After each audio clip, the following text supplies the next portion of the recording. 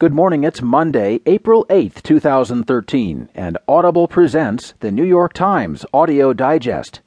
Here's what's making news on the front page this morning from Damdara, Afghanistan. With swagger, Afghan army takes the lead. Also, targeted killing comes to define the war on terror.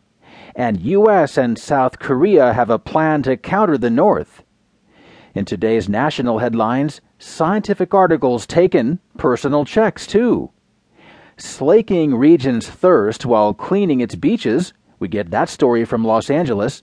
And culprit in heart disease goes beyond fat and red meat. In today's business headlines, Lou to press for growth in talks in Europe. Meyer tries to infuse Yahoo with startup spirit. And desperate to boost its ratings, ABC is peering into the Disney toy chest. There will be more business stories, more national and world news too, a roundup from the sports page, and New York Times columnist Bill Keller. Now, as selected by the editors of the New York Times, here are the stories on today's front page. The top story is titled With Swagger, Afghan Army Takes the Lead. Written by Azam Ahmed from Damdara, Afghanistan. Through the crackle of the hand radio, the Taliban fighter could be heard screaming at his comrades, berating them to strike from their mountain hideouts and kill the infidel forces gathered nearby. An Afghan border police commander, eavesdropping on the enemy's open channel communication, decided to stir things up. "If you're a man, you don't need to yell," the commander spoke into his radio as a circle of Afghan army soldiers giggled. "Why don't you come out, you thief, and fight us face to face? What cave are you hiding in?" Startled, the insurgent blurted, "I'm strong with the love of God. I'm going to heaven." "Donkeys don't go to heaven usually," the commander replied, stroking his beard, eliciting another round of laughs.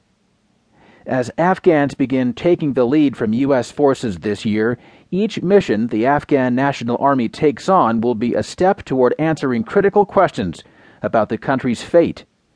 Can Afghan forces fight the Taliban after the Americans are gone? And can they gain the support of local leaders and populations so critical to that fight? The challenges were highlighted over the weekend after a battle between Afghan forces and a Taliban stronghold was resolved only after nearby U.S. forces called in an airstrike, leading to civilian casualties as well.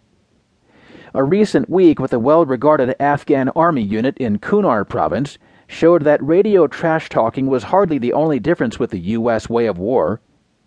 While the unit acquitted itself in combat, logistical and political challenges were evident.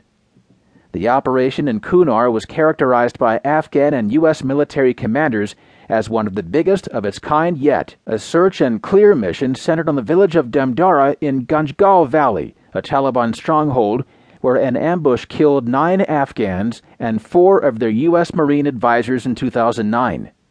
This time, no Americans would be in sight. Instead, the 2nd Brigade of the Afghan 201st Corps, considered one of the Army's best units, was leading the charge.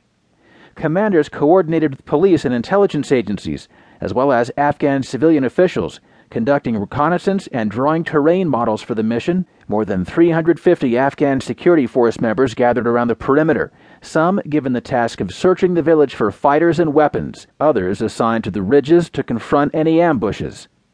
They did not have to wait long. The forces came under fire almost immediately from an opposing ridgeline northwest of the village, the one vantage point the Army did not control. Dozens of fighters were firing. Down the valley, a row of Humvees near the front of the fight belted streams of bullets into the enemy-held mountainside. A Taliban sniper hiding in the forest fired single shots back at the troops. The village remained dormant. Captain Wahidullah Atifi, a company commander, said fighting had sharpened his men, while armored vehicles and extra training had bolstered their confidence. "The only bad habit my unit has is that they respond to a single shot with a volley of bullets," he said. Amid the gunshots, Atifi's cell phone rang. A senior commander urged him to keep his men from shooting so much. Atifi shrugged, then sounded a note becoming common among Afghan commanders as they ponder future battles without U.S. air support.